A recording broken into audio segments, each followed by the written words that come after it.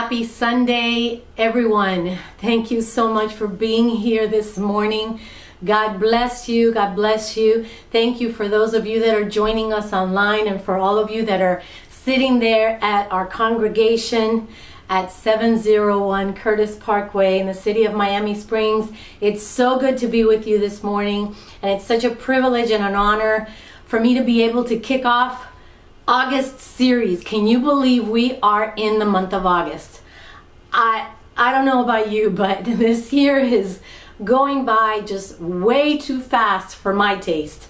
But I have to say, it's been a good year, praise God. We're knocking on almost December's door, so I don't even want to talk about Christmas time or anything like that, but the summer months are going by awfully fast, I have to say.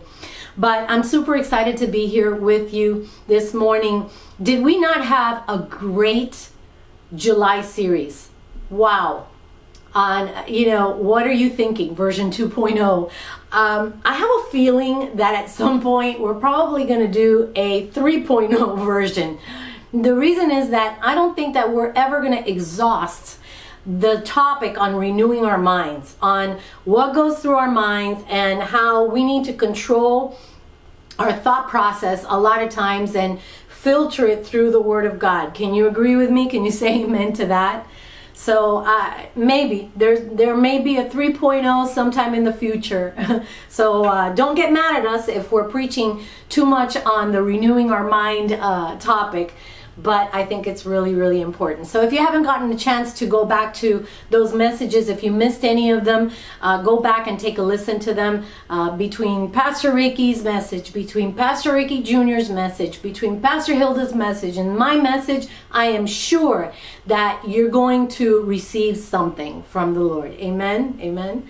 So anyway, let's go on with this series this morning as we begin. I wanted to give you the summary basically of this series, and it says the following. The Bible is filled with scripture pertaining to joy. Joy is one of the fruit of the Spirit. We know that through Galatians 5:22, obviously. It's mentioned second after love, signifying an important attribute in living by the Spirit. Oftentimes, joy is snuffed out by circumstances. However, it's important to realize that by choosing the joy of the Lord, it gives us the strength that we need to overcome obstacles and continue in our race. So that's basically the summary or the foundation, if you will, of what we're going to be talking about this month. So the series of this month, or the title of the series of this month, is called Choosing Joy. So nudge the person next to you and tell them, choose joy. Choosing joy. So as we just finished, like I mentioned a minute ago, our July series on What Are You Thinking, version 2.0, I believe that this new series very easily connects with last month. I believe that choosing joy is a mindset. Okay? Choosing joy, choosing to be joyous in the midst of turmoil, in the midst of hardship, is a mindset. We have freedom of choice, don't we? And it's our choice to choose whether we're going to receive the joy of the Lord, act in joy despite of our circumstances and despite the things that we're going through. Easier said than done? True. Easier said than done. However, the Bible can tell us many, many scripture verses with regards to joy. Now, I want us to turn this morning to the book of Nehemiah, and I want us to go to chapter number 8. And we're going to read a little bit here this morning. You'll excuse my voice because I've had a raspy throat now for a few days. But let's go to Nehemiah, and we're going to begin here in chapter number 8, and we're going to read verses 1 through 18. So if you're there, shout out amen to me. Amen? All right. It says here, and all of the people gathered as one man at the square which was in front of the water gate, and they asked Ezra, the scribe, to bring the book of the law of Moses, which the Lord had given to Israel. Verse 2, then Ezra the priest brought the law before the assembly of men, women, and all who could listen with understanding on the first day of the 7th month. He read from it before the square, which was in front of the water gate, from early morning until midday, in the presence of men and women, those who could understand, and all the people were attentive to the book of the law. Verse 4, Ezra the scribe stood at a wooden podium which they had made for the purpose. So basically he was standing in front of a pulpit just like this, but obviously a wooden pulpit. So as you can try to picture it in your mind. Excuse me. And besides him stood Mattathiah, Shema. Okay, I'm going to go through these names, and I don't know if I'm pronouncing all of them correctly, but I'll try my best. Ananiah, Uriah, Hilkiah, and Maaseiah on his right hand. So those are the men that were standing on his right hand side. And Pedaiah, Mishael, Malchijah, Hashem, Hashbanadah,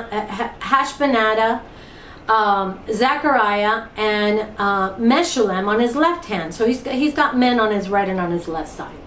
Ezra, verse 5, opened the book in the sight of all the people, for he was standing above all the people. And when he opened it, all the people stood up. Then Ezra blessed the Lord, the great God.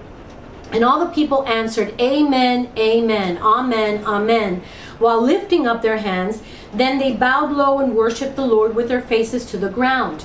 Verse 7, also Jeshua, Bani, Sherebiah, Jamin, Akub, Jebathiah, Hodiah, Maaseiah, Kelita, Azariah. Okay, let's jump those names.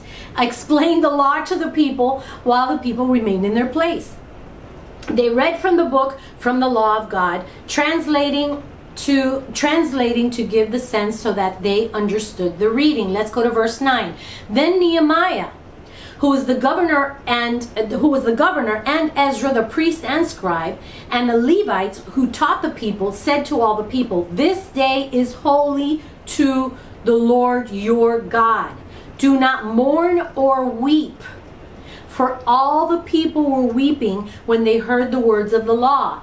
Verse 10 says, then he said to them, go eat of the fat, drink of the sweet, and send portions to him who has nothing prepared, for this day is holy to the Lord.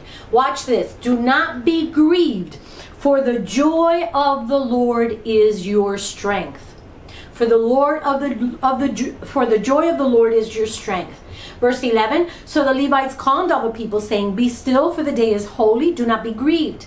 All the people went away to eat, to drink, to send portions, and to celebrate a great festival, because they understood the words which had been made known to them. Moving on here to verse 13, it says, then on the second day, the heads of the fathers of the household of all the people, the priests and the Levites, were gathered to Ezra and the scribe, that they might gain insight into the words of the law. They found written in the law how the Lord had commanded through Moses that the sons of Israel should live in booths during the feast of the 7th month. They proclaimed and circulated a proclamation in all their cities and in Jerusalem, saying, go out to the hills and bring olive branches and wild olive branches, myrtle branches, palm branches, and branches of other leafy trees. It's raining outside pretty bad right now. You might be hearing the drops on the raindrops on the window and some thundering. So bear with me on that. It says, go out to the hills and bring olive branches and wild branches, myrtle branches, palm branches, and branches of other leafy trees to make booths, as it is written. So the people went out and brought them and made booths for themselves, each on his roof, and in their courts, and in the courts of the house of God, and in the square of the water gate, and in the square at the gate of Ephraim. The entire assembly of those who had returned from the captivity made booths and lived in them. The sons of Israel had indeed not done so from the days of Joshua the son of Nun to that day. So they hadn't celebrated this, and I'm going to talk about it in just a minute. From the time of Joshua the son of Nun to that day. And there was great rejoicing. I want you to listen to this part. And there was great rejoicing. He read from the book of the law of God daily, from the first day to the last day. And they celebrated the feast 7 days. And on the 8th day, there was a solemn assembly according to the ordinance. I wanted to be sure to read that entire story to you there in chapter number 8, because it goes perfectly in line with what we're going to be discussing today. But I've entitled today's message, "It's Time to Reclaim the Season of Joy." It's time to reclaim the season of joy. I want you to say that out loud together with me. It's time to reclaim the season of joy. Let's pray for just a moment. Heavenly Father, I thank you for this word. I thank you for your word, Father, for it is a lamp unto our feet and a light unto our path. I thank you for those that are listening this morning, whether it be online or whether those that are sitting at our church and our congregation this morning. I pray a blessing over every single one of them. And I ask you, oh God, to open up our ears, our eyes, our hearts, and our minds, that we may hear what the Spirit of God is telling us today. And Lord, I thank you for using me, this vessel, to proclaim your goodness. In Jesus' mighty name, amen and amen. Many of you are aware of the story of Nehemiah. In a nutshell, he was the cupbearer to the Persian king who ruled from Babylon. You can read the book of Nehemiah if you've never done so. You can read a little bit of history on that as well. But he was in fact the cupbearer to the Persian king who ruled from Babylon. And so upon Nehemiah hearing that the Jews' attempt at rebuilding the city of Jerusalem was unsuccessful, he actually went and requested of the king to be released of his duties so that he could return in order to help in the rebuilding of the city. Interestingly enough, the king grants Nehemiah this request. Now, the reading of the Torah in the first few verses in chapter 8 that we just read actually occurred during the time of the Feast of Trumpets, also known as the head of the year, or many of you know it more as Rosh Hashanah. Now, for those students of mine that have studied the feasts that that are celebrated, if you recall, there are 3 main fall feasts. As a matter of fact, this is kind of a good way of introducing that into the next few months, because we're going to be entering the fall feasts soon. So this is the month of August, and that's going to be coming up shortly. But the 3 main fall feasts are, number 1, Feast of Trumpets that I just mentioned right now, which is Rosh Hashanah, which is the head of the year. This is the time where the Jewish people, the people in Israel, actually celebrate their new year, just like we do at the beginning of the year in January. Okay? Number 2, it is Yom Kippur. Yom Kippur, which is also known as the Day of Atonement. If you recall, the Day of Atonement is the one day that the high priest, only the high priest, the one day of the year that he was able to enter into the Holy of Holies and atone for his sins and the sins of the people. And then number 3, we have Tabernacles, or Sukkot, or the Feast of Booths. Okay, so those are the 3 main fall feasts. I repeat this quite a bit because I know that many that come to church new and may not know exactly, some of the feasts that that the Jews celebrate, or actually these are instituted by God. So in actuality, these are God's feasts, not Jewish feasts, but God's feasts. I like to repeat them so that it could be fresh in our minds. So then we notice starting in verse 13, if you want to highlight or jot that down in your Bible, from verses 13 through 18, the end of chapter 8, the Feast of Tabernacles, as we just read, even though it may not have been so obvious, that is what is reinstated. As we saw that they had not celebrated it since the time of Joshua until that day. So this feast is well celebrated. The Feast of Tabernacles, Sukkot, or Booths, I should say, too, so that you are aware. of another name for it. Boy, it's really raining out there, isn't it? Can you all hear that? Wow. Well, this feast is, the Feast of Tabernacles, is celebrated even till today. And you'll find that in Israel, it's really very interesting. You could probably Google this, and even during the time of the Feast of Tabernacles, it might be really interesting for you to do that. There's got to be, I know for a fact in the Temple Mount in Jerusalem, there's a live feed constantly, and you can Google that.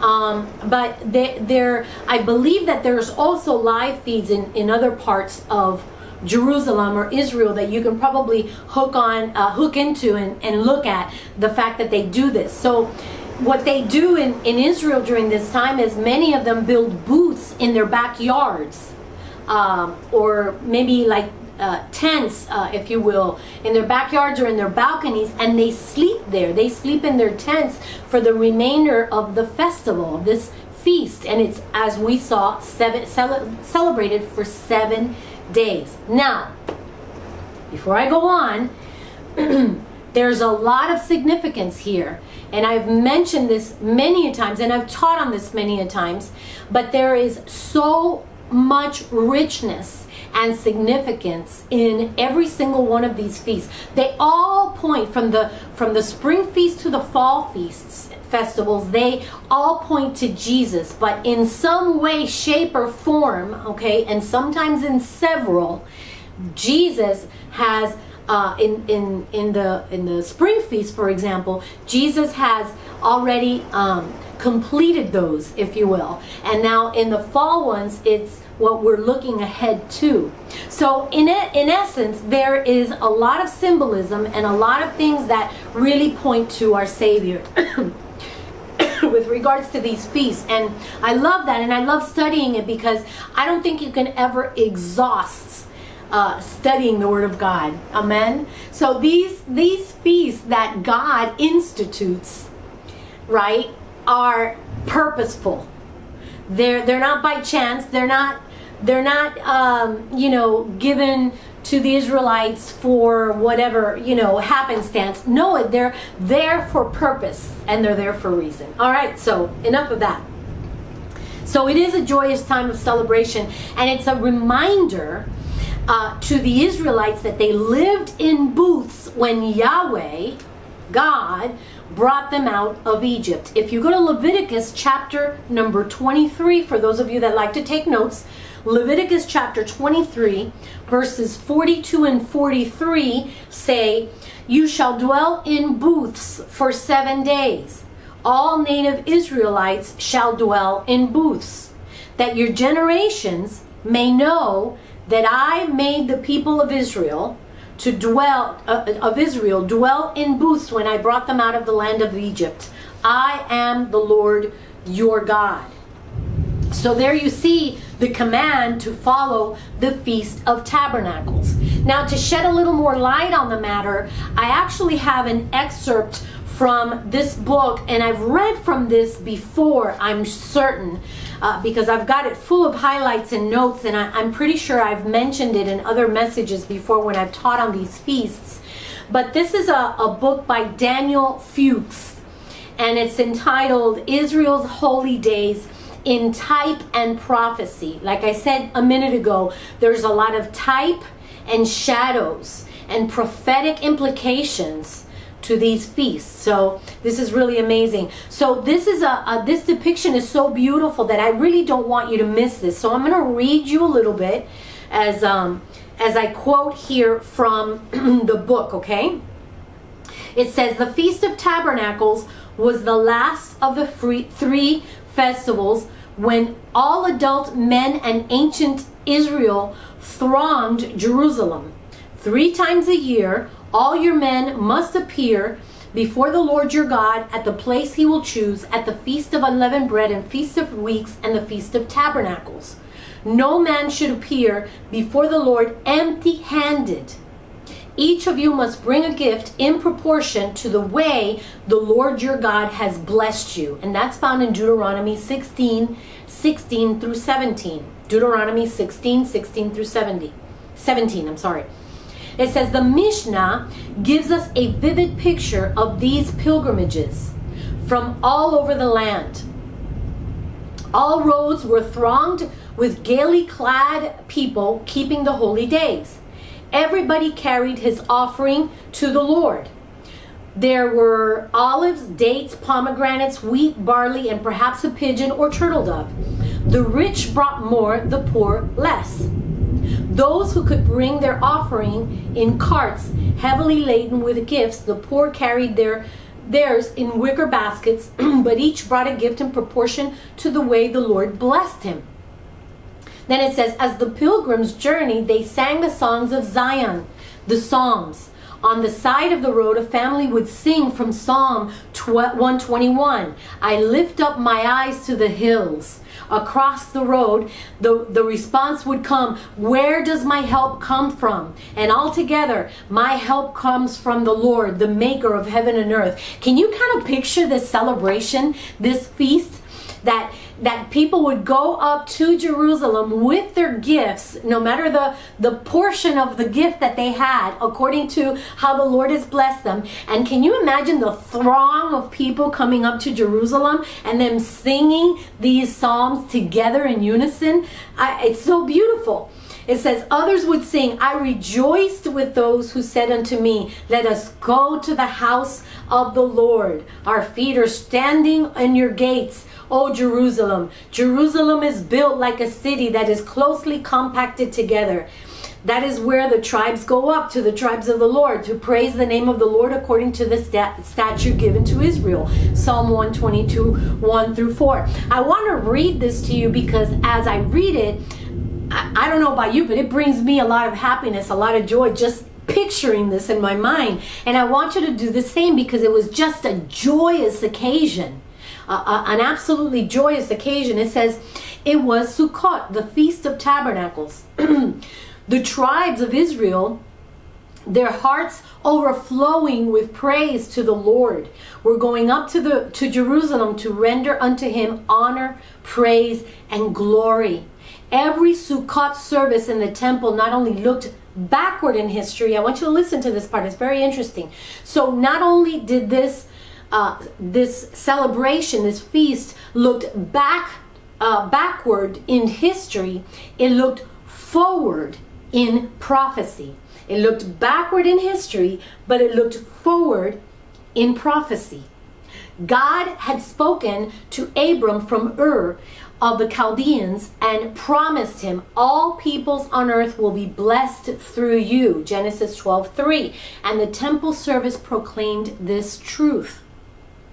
The services of the week were elaborated. In all, there were 70 bullocks that were sacrificed. According to the Talmud, there were 70 nations in the world, and a bullock was slain each year during the Feast of Tabernacles for each of them. Okay?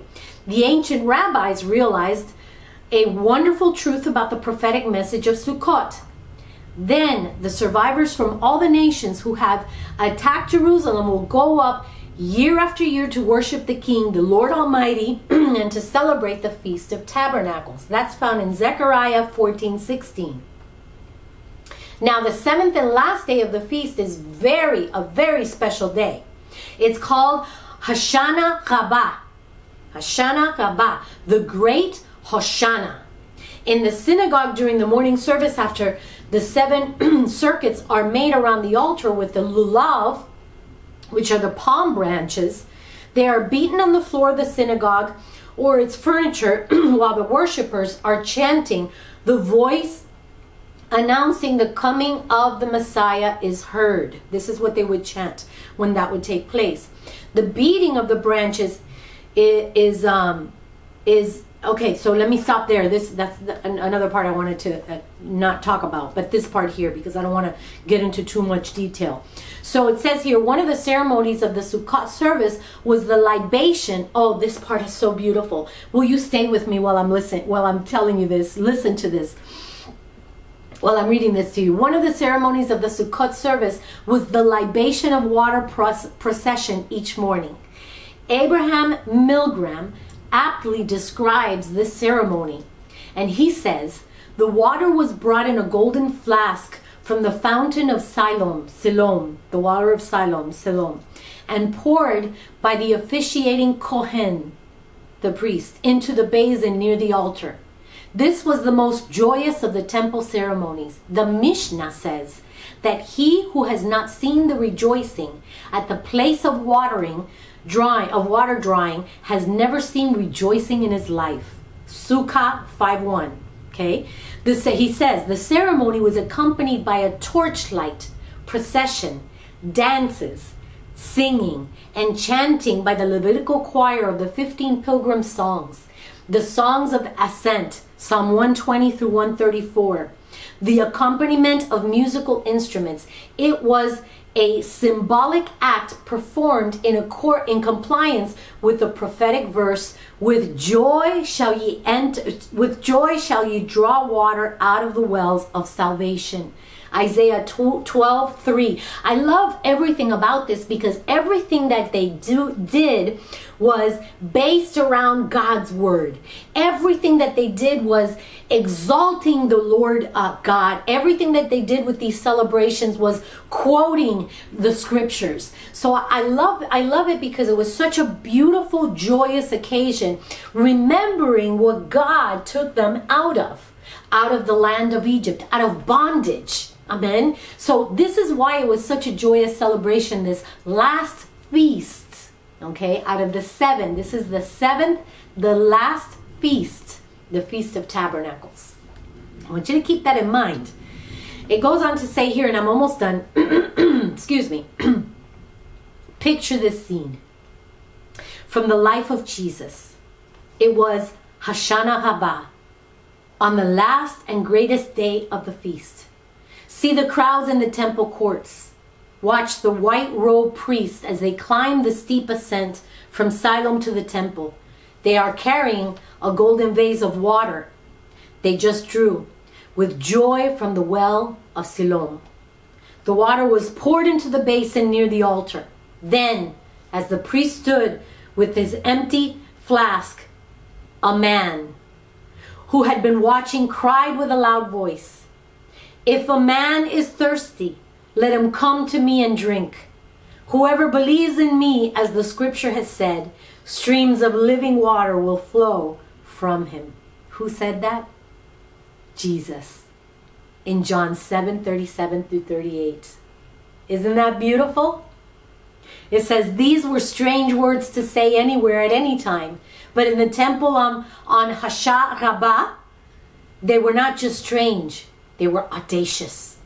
The entire libation of water ceremony celebrated God's provision of life-giving water to the Israelites when they were dying of thirst in the wilderness. If a man is thirsty, let him come to me and drink.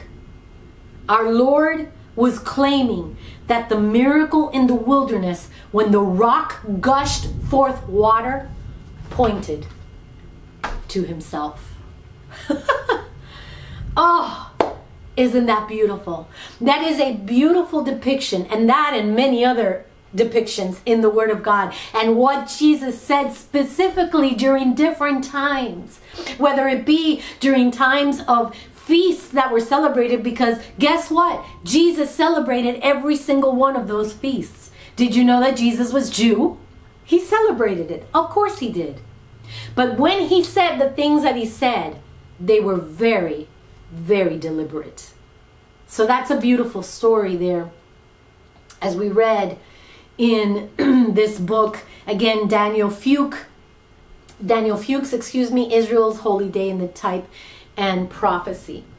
So it is a beautiful revelatory insight to this amazingly joyous feast. And again, I realize that the month of August doesn't introduce any of the fall feasts. However, it is a good reminder for us to begin to look ahead, because September is just around the corner, is it not? The Feast of Tabernacles this year, for those of you that want to know, begins October 9th and ends on October 16th. So jot that down in your calendar. Looking ahead with joy in our hearts is what gets us through each day. Looking ahead with joy, looking ahead with rejoicing in our hearts is what gets us through each day. And looking forward to a coming day when the King of Kings and the Lord of Lords, Jesus Christ, the Son of God, will tabernacle with us is a good cause to be joyous. Wouldn't you agree? And that's something that we must keep at the forefront of our minds. Jesus is in fact, listen to me closely, Jesus is in fact coming again.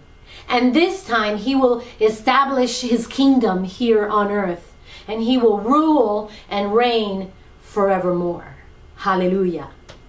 So to glean even more insight to these passages, I want to read you very quickly a part here from Perry Stone's Hebraic Study Bible. The following pertaining to the verses in verses 14 through 18 that we just read. And it says here, very interesting, and I believe we can gain a lot of insight here. 4 branches representing 4 types of life issues.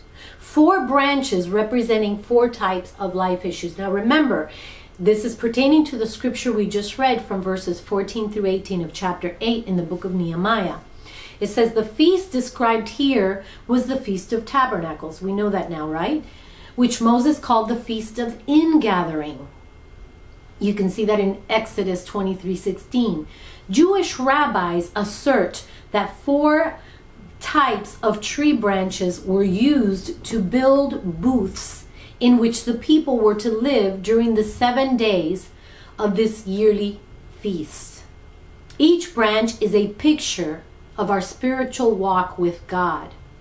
These 4 branches are identified by rabbis interpreting the Hebrew words used in Exodus 23:16 and based on Jewish tradition. The first branch came from the willows of the brook. The willow represents weeping and sorrow. In Babylon, the Jews sat down by the rivers of Babylon, hanging their harps upon the willows, weeping, refusing to sing the song of Zion. And you can find that in Psalm 137, 1 through 3. The second branches came from the palm or date trees, a tree associated with victory and rejoicing. Multitudes of people waved palm branches when Christ rode the donkey into Jerusalem prior to his crucifixion. The third branches were from citrus trees. They had somewhat acidic fruit, which represents the seasons of bitterness we encounter. The fourth branches were from the myrtle tree, which symbolizes warfare. Note that Zechariah 1:8 through 11 recounts Zechariah's prophetic vision in which he saw 4 horses of different colors and a man standing amongst the myrtle trees. These 4 branches represent and sum up 4 prominent issues of life: times of sorrow, victory, bitterness, and warfare. For the first time since the days of Joshua, the children of Israel were now celebrating tabernacles, a feast representing the seasons of joy. Wow. That's insightful, isn't it? That is, to me, and when I read that and studied it, it's an interesting depiction of the 4 branches representing 4 types of life issues, is it not? It's understood that we go through times of sorrow. We go through times of weeping. We go through times of bitterness, and yes, warfare, and yes, victories and rejoicing. But no matter where life has you now, you can reclaim the season of joy. You may say, Pastor, how can I be joyous in a time of suffering? And my answer to you is quite simple. It's your choice. It's our choice. It's our prerogative to choose or not choose joy and to be joyous, even in the midst of hardship. One has to actively choose joy. That's why I say it like I said in a minute ago at the beginning of this message, that it is a mindset. I don't believe it's something that we can attain in our own strength or ability. The Bible makes it clear that the joy of the Lord is our strength. What that tells me is that it's His joy that we draw strength from. And that joy is given from Him alone. Not anybody else. And not any other person's promises, but only His. But we have to choose to receive it, to receive the joy of the Lord. It's that strength that derives from an intimate relationship with Jesus. Because if you don't have that covenant, intimate relationship with the Master, with the Savior, then you will lack in receiving that joy. It'll be but a fleeting moment. The Psalms is filled with verses on joy. For example, Psalm 32:11 says, "Be glad in the Lord and rejoice, O righteous, and shout for joy, all you upright in heart." Psalm 51:12 says, "Restore to me the joy of your salvation and uphold me with a willing spirit." Nehemiah 12:43 says, "And they offered great sacrifices that day and rejoiced, for God had made them rejoice with great joy. The women and children also rejoiced, and the joy of Jerusalem was heard far away." You see, the Jews had experienced a great deal of pain and sorrow. 70 years of captivity combined with years of difficulty in rebuilding the city. It was no joke. That's a lot of suffering. Yet here they were, offering sacrifices to the Lord. They were rejoicing. They were singing. And their joy was so evident that many heard them from far, far away. I read a recent post by Dr. Jesse Duplantis that said, "Joy is a powerful way to crush negativity.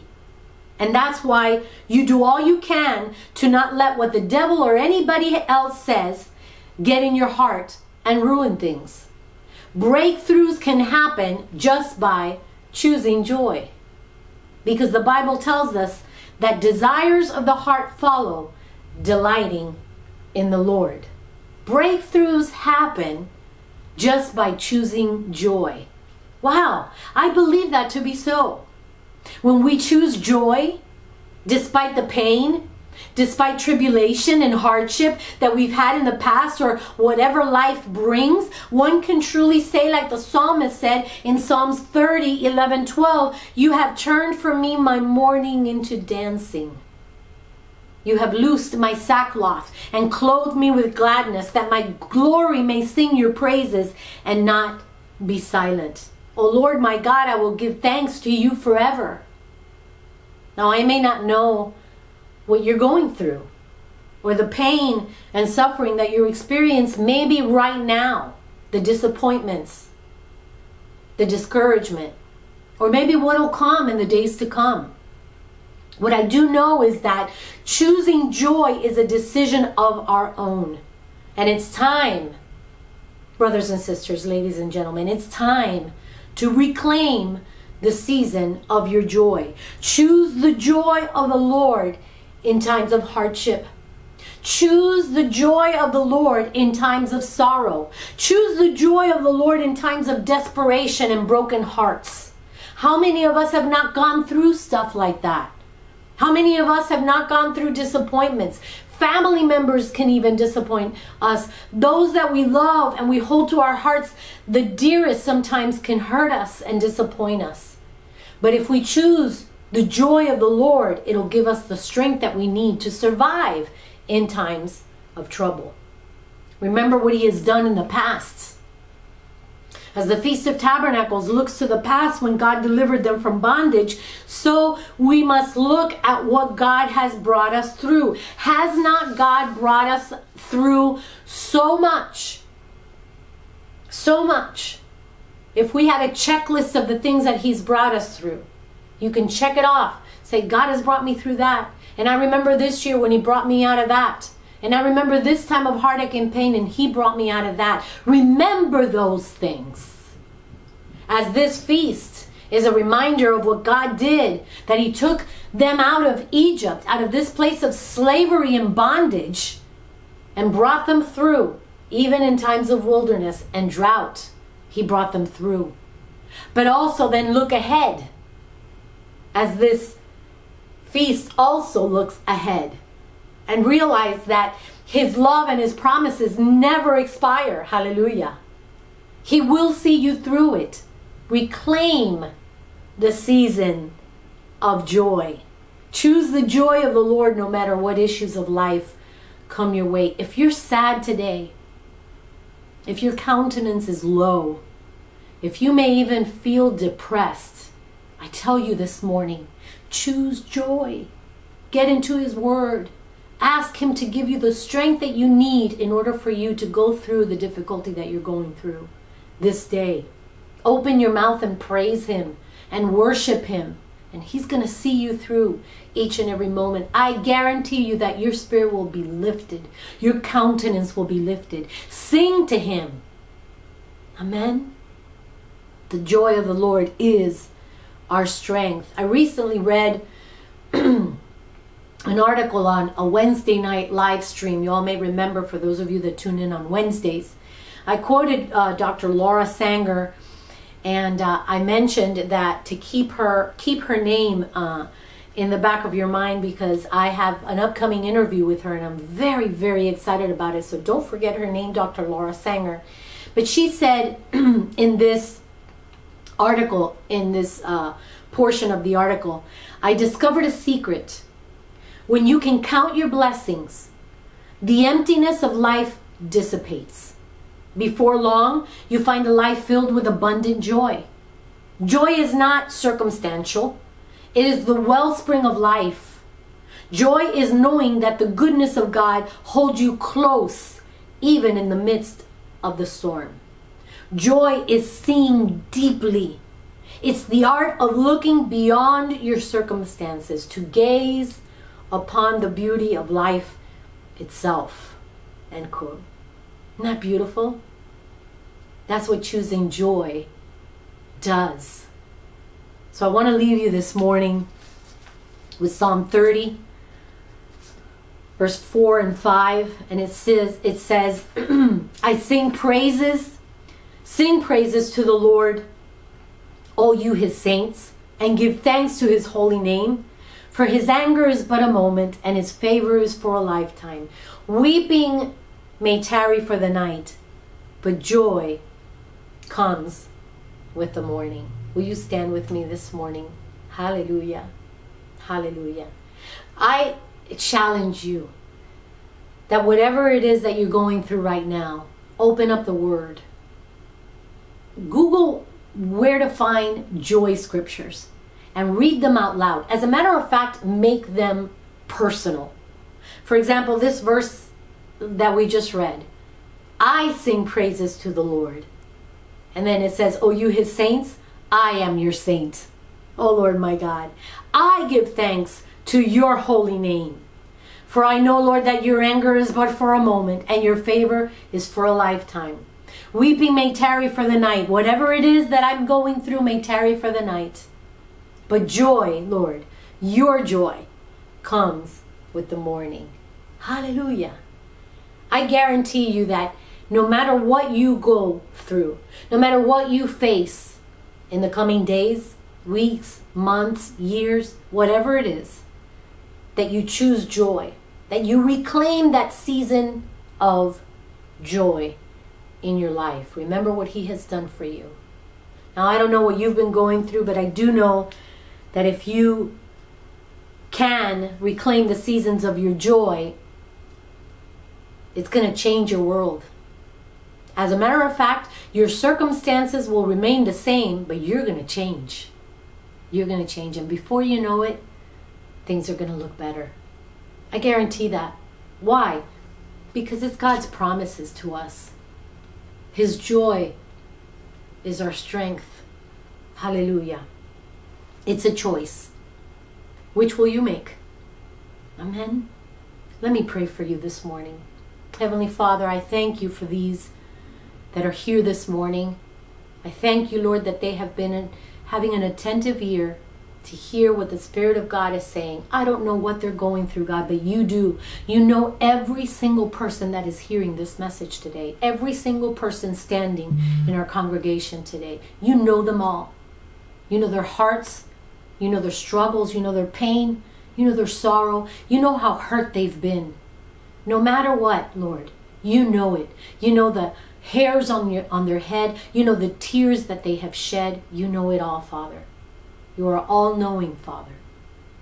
So this morning I ask you, oh God, to bring to remembrance to them the seasons of their joy.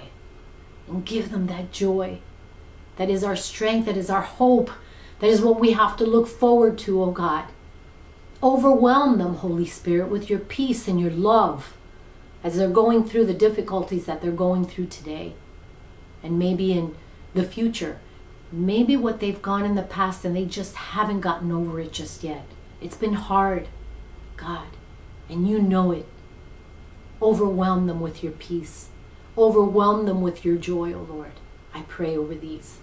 In the mighty and precious name of Jesus. Now I'm going to ask you, for those of you that are standing, if you're going through something very difficult at the moment, we would love to pray for you. I'd love for our ministers to come, lay hands on you. If you're going through any kind of pain or sickness or hurt, or there's just something that you just can't shake, will you come up to the altars? Right now, these altars are open. And our ministers are going to come up and they're going to pray for you. But don't hesitate. Don't hesitate. There's power in unity. There's power in prayer. There's power when two or more gather together, because God is there. Jesus is there in the midst. So will you come?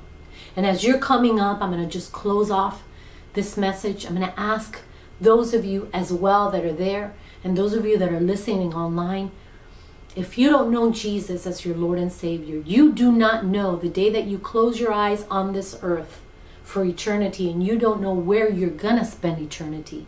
And you say to me today, Pastor Yvette, I don't know, but I want to know.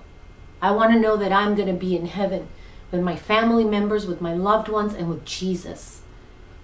And if you want to accept him today, will you just repeat this prayer and just say, Father God, I ask your son Jesus to come into my heart, to come into my life, and be my Savior, be my friend. I ask you to forgive me of my sins and cleanse me of all unrighteousness. I'm going to believe your word when you say that you cleanse me of all unrighteousness, when I come to you and I ask you genuinely to forgive me of my sins. I thank you for doing that. Now I confess with my mouth and I believe in my heart that Jesus Christ is Lord. And Holy Spirit, I ask you to help me to follow God every day of my life. And I will do so in Jesus' mighty name. Amen and amen. If you prayed that prayer for the first time, would you come up to this altar and would you just tell one of our ministers so that they could just rejoice with you and pray with you and come in agreement with you in anything that you need prayer for. I want to thank you for joining me today, and I want to thank every single one of you that have joined online as well. Would you share this message with someone? I guarantee you that someone needs to hear this message. Choose joy. Hallelujah. God bless you, and we'll see you again next weekend. We'll be there. Take care. God bless you.